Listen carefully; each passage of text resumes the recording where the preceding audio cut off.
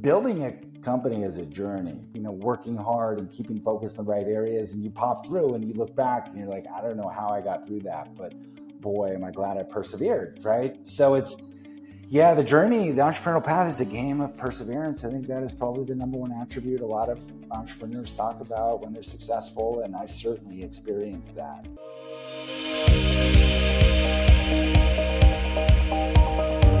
Hey, welcome back to the show. And today we are so excited to have Trevor here because he's gonna help us understand why we're all wasting a lot of money in places we shouldn't be and make it better for us. So Trevor, tell us who you are and what problem are you solving with your business? Hey, Todd, thanks for having me. It's great to be here. So my name is Trevor Testwuide. I am the CEO and co-founder of a company called Measured, and where I have spent the bulk of my time, my professional time, and where I spend most of my hours is I'm immersed in a category called marketing attribution. And I've been living here for the last kind of 12 plus years, working with brands to help them inform the contribution of paid media to their business goals. So this company, Measured, we founded in February of 2017. So we're about 6.5 years in, and we're on a mission to help brands unlock the power of incrementality measurement. And incrementality measurement applied to media optimization it's all we do. It's all we've ever done. It's why we exist. And when brands are spending money into Facebook and Google and TikTok, into a catalog, we want to help them understand what is the true incremental marginal contribution that media is driving in a causal way to business outcomes, right? Whether it's sales or subscriptions or whatever the goals are. Right. And this is an awesome topic to cover today because most of our listeners of this should be spending money on paid ads. If you're not spending money on paid ads, you should be, because it is the only directly relatable thing you can find in your marketing that directly ties to a sale. And a lot of people balk on this because they don't know how to measure exactly what you're talking about. And I think attribution and attribution reporting is one of those things that so many people get wrong that they just get flustered with their ad spend and they don't know what to do with it. Why did you set out to start this company? I mean, is that it? I mean, are people just having a hard time measuring what exactly is attributing to their net sales on the internet? So that's right. Media can absolutely drive a meaningful contribution to their business goals. But it's really important to understand how it is driving impact in an incremental way or a causal way. So when you're flighting media through the platforms and you're in Google and you're in Facebook and you're in other platforms, the platforms are reporting back their own performance based on a last touch or a last view or a last click metric. Right. And they're all measuring themselves in their own isolated world. So Google will come back and they're going to take 100% credit for every conversion they were in the path of. And Pinterest is going to come back and say, hey, I'm going to take 100% credit for that conversion because I was in the path. And Snap and Catalog and on down the line. So we help brands deduplicate that credit and assign credit where credit is due based on the true influence that media is driving. Because if you have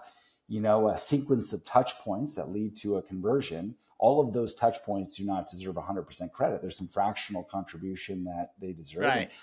The reality today, given the privacy era that we now live in and a lot of the sensitivity around user level data, is that cohort-based experimentation, test and control experimentation is really the gold standard now in 2023 for understanding contribution. And what we're doing is we're measuring the media buy, the campaign buy, against the brand's transaction file and no longer dependent on the platform's conversion tracking, which is where you get a lot of the breakage. So a lot of the brands will go in and they're incredibly frustrated with the platform reporting in Facebook and Google and on down the line. It's a real head scratcher, and it's a very meaningful investment that they're making on a monthly basis. Yeah. Interesting. Yeah. I mean, the amount of money people are spending on ads is so significant that if you don't truly understand the attribution of where that lead came from, where that conversion came from, it's a real crappy situation. And my guess is that, I don't know, 90+% of companies spending money on multiple platforms have no idea where the traffic originated from and what actually drove that lead to a conversion. Am I right about that 90%? Yeah, you are. And it is shocking the percentage of brands with very meaningful spends. I'm talking 5 million a year, 10 million a year, 20 million a year that are still decisioning on these last touch metrics. It is reckless, and you have a lot of finance folks out there that are incredibly frustrated with it. And oftentimes our biggest fan is the finance team when we step in, because we speak the language of finance informing contribution. So yeah, it's a head scratcher. There's a lot of inertia around these platform reported last touch metrics. They've been out in the wild for, since the first display ad in 96, 97. And they're very easy to consume and adopt organizationally, and they've been institutionalized across all of these companies. So it's a pretty big departure to move from this legacy metric to now a much more intelligent metric. But we've seen time and time again when brands do, and they institutionalize, for us, it's an incremental metric, you can see a pretty radical shift in performance for the business. So who is your client? Are you looking for agencies? Are you looking for big spend brands? Are you looking for small spend? Like, who should be looking for your product? Because in my mind, I see a lot of potential avatars out there. But is there one specific that kind of drives the most value to you?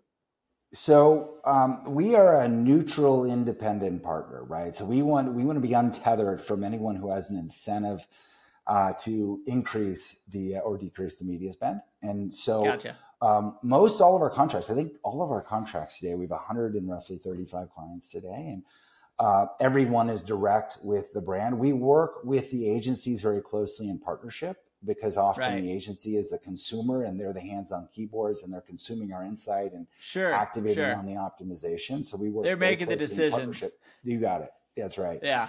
But I think, by and large, our contracts are direct with the brands, and then we work in partnership with platforms and agencies. Yeah. Interesting. Yeah. So as you hit that avatar, like, do you feel like, and this is maybe unnecessary, but I'm kind of curious, how, as you work with agencies, they've got to love your product because you're helping them drive more spend towards whatever vendor's actually attributing the sale to the lead flow. So how are you not kind of bundling that in more of a direct to building agency plans versus going direct to these consumers? Is it because of the size of are you dealing primarily enterprise level clients? Yeah, good question. So we work mid-market and enterprise. So kind of an entry point for us today. And at some point we will probably push further down market. But today, the smallest clients that we're taking on are spending north of $5 million in total media spend for the year. Gotcha. And we have a lot of brands that are spending, 50 million, 5, 10, 50, even 100 million. We're not working today with like the Verizons and the GMs. We're kind of one level below them. But more often than not, the agency is a very grateful partner that we engage with, and it's a very positive relationship. But listen, we are neutral, and our entire goal here is to inform optimal spend. And media isn't always winning, right? There are certainly cases where we want to turn down a media channel, a campaign, or a tactic, and dial up another media channel or tactic. And there's winners and losers. And if there's an agency that is concentrated on that loser campaign, for example, maybe it's a direct mail or a catalog campaign, which is a very expensive execution. We often find the catalog works well, but in some cases, maybe it doesn't at the level of spend a client is. We want to dial that down. So, more often than not, they appreciate us every once in a while if their specific channel is dialing down a spend as a result of our measurement and reporting. Maybe they're not our biggest fan at that point. Yeah. Just a few seconds to let you know about a project that we've been putting together for the last several months, and we're finally launching it, called the Captain's Council. You see, as a CEO or operator of a business, it can feel like you get stuck in your own head a lot of the time. You get challenges that you don't know how to resolve. You get people causing problems in your leadership team that you don't know how to resolve, and it's so hard to overcome those things by yourself. You don't have to anymore. Join the Captain's Council. Captain's Council is a group of other CEOs and operators and owners of businesses where we come together once a month for several hours to discuss the biggest challenges you're facing. You express to the council of 8 to 10 people about what's going on. Where do you feel stuck? And these other people are in the same boat as you. They're running and operating their own businesses. They're your peers. They help you kind of dissect what's happening and help you see things that you may not have seen all by yourself. If you don't have a good, strong network of people around you, come join the Captain's Council. This is going to be something that will change the way you run your business and open your eyes to opportunities that you have never seen without the help of your peer group. Come check it out, captainscouncil.com. That's cool. No, it's very cool. And obviously, it's listen, I applaud people that go straight for enterprise and that mid-level to enterprise marketplace, because they are the companies with the most spend, and they're gonna give you the most profitability, obviously. But are there solutions for the smaller companies? Because a lot of people we're talking to today are in that 5 to 50 million in revenue, not 5 to 50 million in ad spend.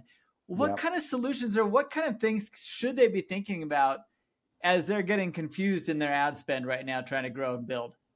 Sure. So at the smaller stage, and we have worked with brands further down market. So an example there would be like Faraday brand. We started working with Faraday, I think 6 years ago, and cool. they were not hitting that $5 million annual mark, and quite a bit smaller than that. And right. A lot of times early on, a brand will get really good at one channel or maybe two channels, and they will ride Facebook, or they will ride non-branded search, right? Or they ride catalog. And you're really good at activating that channel to help drive the business. So, you want to push that one channel to a point of diminishing returns, understand where that is, and then start to diversify into the second channel. But you don't want to get too diversified too early. Find the channel or two or maybe three that work best for you and really get good at That's great advice. Yes. Yeah. That really is great advice, because, as much as we all want to have multiple touch points in every platform, it really is kind of stupid. I mean, listen, our brands generally, when you're below those revenue numbers, it can be hard to really nail down the messaging, to nail down what's going to drive a click through. There's so much to think about. And you really are dealing with sophisticated ad buyers who know what's going to drive traffic and what's going to lead to a conversion. So very interesting model. Very cool company, man. I love it. Thank you. Yeah, they don't always show up that way. I will tell you, you can't correlate spend with sophistication. Sometimes you see the smaller, scrappy, very sophisticated, and sometimes you've got really true. Big kind of cruise ship bloated spenders and aren't as sophisticated. Yes. Just blasting everywhere. Right. Yes. Yeah. Okay, I get it. No, this is a really, really cool product. I love the solution you're solving. And listen, now that we know about what your company does and who you serve, talk to us about your journey, because, did it start with enterprise? I mean, did you take off from an agency where you were doing this kind of work for people? I mean, how did the origination kind of happen into this? And what are some significant things you've done along the way to kind of isolate your avatar and know who you want to serve? Yeah, I think, here at Measured, the journey started in February 2017. And we started really in co-development with a couple clients that we were keen to understanding the pain that they were experiencing and how incrementality could line up to solve for that pain in a significant way. And you can on a scale basis, you can move the needle, a lot more on a $10 million spend than you can say, let's say $100,000 spend. Right. And so when we show up, and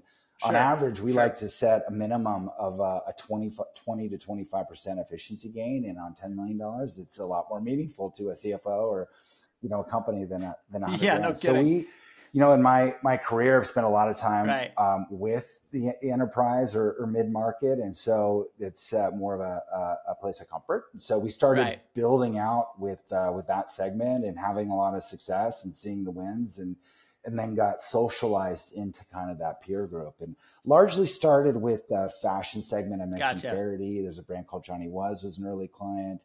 A brand like Viore, one of my favorite brands, is a great client. We've had a lot of success with them, but kind of that cohort. Yeah. Cool. No, it's very cool. And I like how you referenced the socialization amongst, the brands that you're working with. It is nice to have a brand. By the way, I love the branding that you've done with your company. Measured is such a valuable term. I got to think that's a high ticket keyword to spend on, but I mean, it's a great word to represent your entire, what you do for companies. And so I love your whole thing all the way through. Your website's fantastic.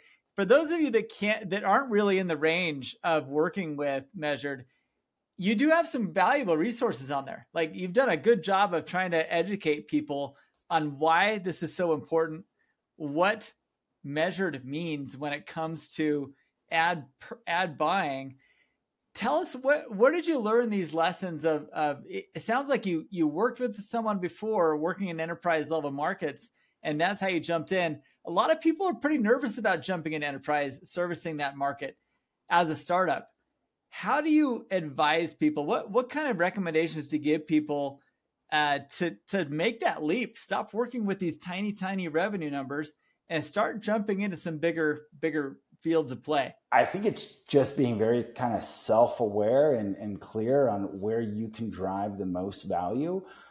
For me, it all comes back to value creation with our clients. And, the conversations that get me most juiced up is when clients come to me with customer success stories and tell me about how they've really moved the needle with their business or got their marketing practice on track. I had a client tell me a few months ago that, anchored on Measured's platform, they were able to course correct their marketing practice and eventually got public as a result of that. And it's those kind of endorsements and accolades that that's awesome. are most meaningful to me. So I think it's just a place of where we were, most comfortable and felt like we could drive the most value.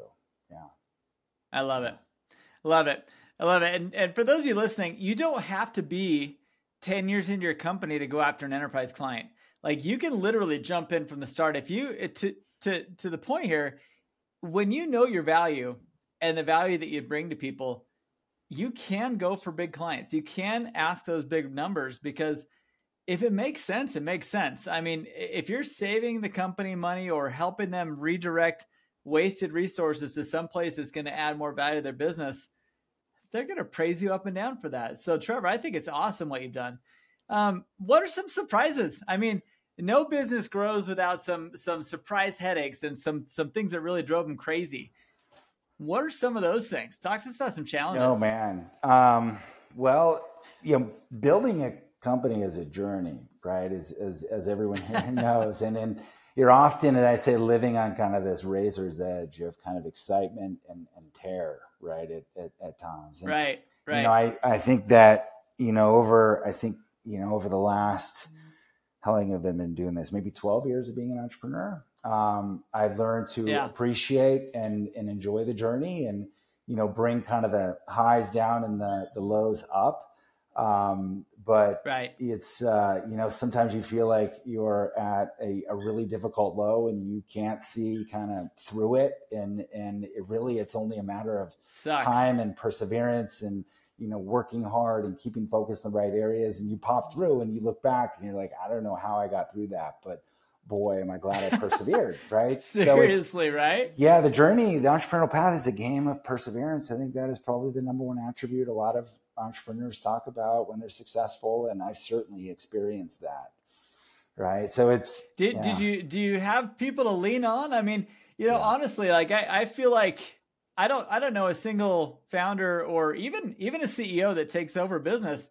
You get in those ruts where you're just like, what the crap is going on? Like, this just isn't making sense. This wasn't on my whiteboard a few months ago. Yes. No, absolutely. And do you lean on somebody or a group or a person, or what's kind of your exit? Is it just perseverance? I know. I absolutely do. And it's a collection of people. And, On my team, I've got a couple lieutenants who have been really terrific partners to me that I've leaned on and gone to war with, and, people that I've locked arms with, and there's no way I'd be able to get through it kind of without. When I look back, I'm like, I wouldn't be able to do this without them. So I think the partnership internally is incredibly important. And then I have a collection of advisors, from different aspects that I look for counsel. I have a coach, and I've learned to appreciate the coaching practice. Love that. Who holds me accountable and challenges me, and is a really, really great thought partner. And I found that to be worth the valuable time that I spend on it. I'm also very fortunate. I've found a terrific investor partner and board member. A lot of entrepreneurs struggle with landing the right investor. I've been extremely fortunate, and I brought on an investor by the name of Telescope and board member named Mickey, and he has earned my trust, and he has been terrific counsel and a really fantastic partner to me since I've worked with him over the last year and a half. Yeah. And balance, talk about that for a second, because I find that a lot of people get really nervous about raising money to the point to where they just don't. And myself being one of those guys, every time I've raised money a few times and been burned so bad. I get nervous just thinking about raising money. I've had some big challenges. That experience. It's a huge deal to get it right. It's very difficult, and I've had other experiences that were more similar to yours, and as a result, we bootstrapped this business for the first 5 years. I did not raise any money. Love it. And until 5 years into the business, and eventually, what happened was I got to the point of I was in December 2021. I had over 100 employees. I had 90 clients, and the weight of responsibility that I felt was daunting. I held all the risk, right? And so you're feeding all those families. That's right. All the families I was responsible for. And so the responsible thing for me to do was to go and de-risk the business and pour, concrete into the foundation of my company. And so I went out skeptical and had a lot of conversations and was just very honest about some of the challenging experiences I had in the past, and eventually got to a point where I made a bet. Right, is a leap of faith, and you get as close as you can to having all the information that you really don't know until you get on the field. But what you can do is you can talk to all the other CEOs in the portcos that they work with, and you can collect a bunch of triangulation and reference checks, and then you make the leap of faith. And I got as much information as I could. I took the leap, and I got lucky. But many of us have had very difficult experiences, and I will tell you that you can have a terrific experience as well, and that's now been proven to me. Yeah. So happy to hear that. And for those of you listening, you really gotta. It's a risk to start a business. It's a risk to raise money. But I love the fact, Trevor, that you took this thing 5 years, bootstrapped, 100 employees, lots of revenue, lots of great clients before you even did that move. I think that's so important. And talking with a lot of people that do invest in businesses like yours, it says so much to them when they know that you're a capable leader and that your product has fit. It's a huge difference to come 5 years in than it is to come pre-revenue looking for, tons of money with as little equity as you can give away, and you got nothing there. It's a totally different journey that you've just taken us down. Thanks for sharing that. It's a very different conversation for the entrepreneur when you check all the boxes and now you have all the leverage, as opposed to when you're early on, you don't have product market fit and you really haven't proven the business. You don't have any of the leverage. So for me, I've done it both ways, and I would bootstrap it as long as you can until you've really got the formula and you proved it, and then raise institutional money when you've got and thanks for sharing that burden, because a lot of people go without saying it out loud that holy crap, it weighs on you. I can remember having 350 employees in multiple countries, in different islands, different cities in the US, and thinking, oh my gosh, I've got all these eggs in like 3 clients' buckets right now. And if any one of them fail, I got to send families home without money, and that burden is hard to describe to people. Yeah. And but it's shared, whether you got 5 employees or 300 or 1,000. Yeah. That burden is definitely there all the time. So you raise some money. Well, what other tips and advice have you got for people that are kind of, just in closing, what do you have to help people who are in the stage you're in, where you're obviously having some success? How do you find that next stage? Where do you get into that?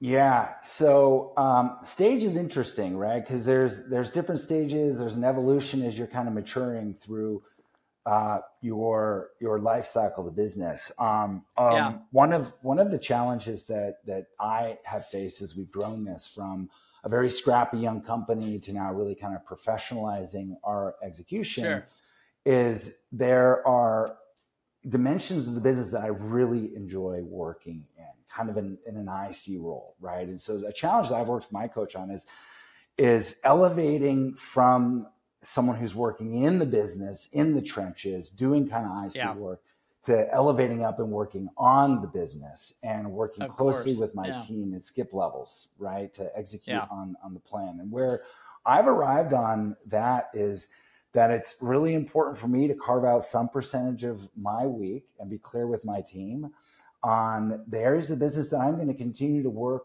in. And for me, that's having the client conversations. It's speaking to prospects, is being out on the front lines. And, you know, I carve out a meaningful portion of my time to do that because it's what fills my tank and it juices me up to come back and work across the rest of the business. So I guess one piece of advice is don't apologize for that. There's nothing wrong with continuing to, work, in the business in some dimension, no matter how big your company gets, right? For sure. Yeah, as you professionalize everyone, you kind of elevate up out and I don't think you have to do that. Yeah. I love it. Love it. Trevor, that's awesome advice. I love that. This has been a great interview. And for those of you listening, pay attention to Trevor. If you fit in the range where he's looking at in terms of client avatar, definitely go take a look. Whether you are or not, go take a look at his site. Such great information, great calls to action. I'm sure that you're driving good ad revenue to your site because that is what you do. But truthfully, go there to learn, because I think Trevor's full of information that he's being very humble about in trying to help you know that there's good money to spend and there's bad money to spend. And no matter what size your business is in, be thinking about your strategy. I love your advice of honing in on one core platform, make that one work until you get to a certain revenue number, then talk about diversifying into multiple platforms. I think that's great advice. And when you are ready to diversify, get into bigger plays. Trevor's your man. Trevor, thanks so much for being here, buddy. Thanks so much for having me, Todd. It's great to be here. Appreciate your time. All right. We'll see the rest of you on the next episode. Hey, what did you think of that? Honestly, what a cool business. What a cool model. And I love the fact that he grew and grew until he knew that he needed some help alleviating some burden to get to that next growth stage. If you don't understand your growth stages, you need to understand them. If you don't understand when to raise money, there's a lot of opinions out there. But in my opinion, don't raise money until you have good product fit and you've got a good team behind you to support your growth. If you've got those two things, then go for it. Go raise some money. Go buy that extra equipment. Go build that extra thing you need to build your company stronger, because raising money can be one of the best decisions you make in your life, alleviates so much stress, and helps you really get to that next level if you do it strategically. So if that's you, check it out. If you are needing community, someone to lean on, like Trevor was talking about, you've got to have those people to lean on. And in my opinion, the best people are found in Captain's Council. Check out the captainscouncil.com. It is where all the greatest leaders are at. If you want to meet and talk with a close peer group of people who are in the same position you are, they're in that growth mode. They're not in startup mode. They're people who are making key decisions right now of how to get to that next stage of growth. Check out captainscouncil.com. Other leaders connected to you in a small, intimate peer group of 8 to 12 people, where in that group, you talk about your KPIs, the things you want to accomplish this month. You're held accountable to things, and you build camaraderie with people who are literally in the same waters as you, trying to navigate their journey through their business growth. So check it out. Thanks for hopping in, and we'll see you on the next episode of the Growth and Scaling Podcast, or find your home in the Captain's Council. We'll see you there.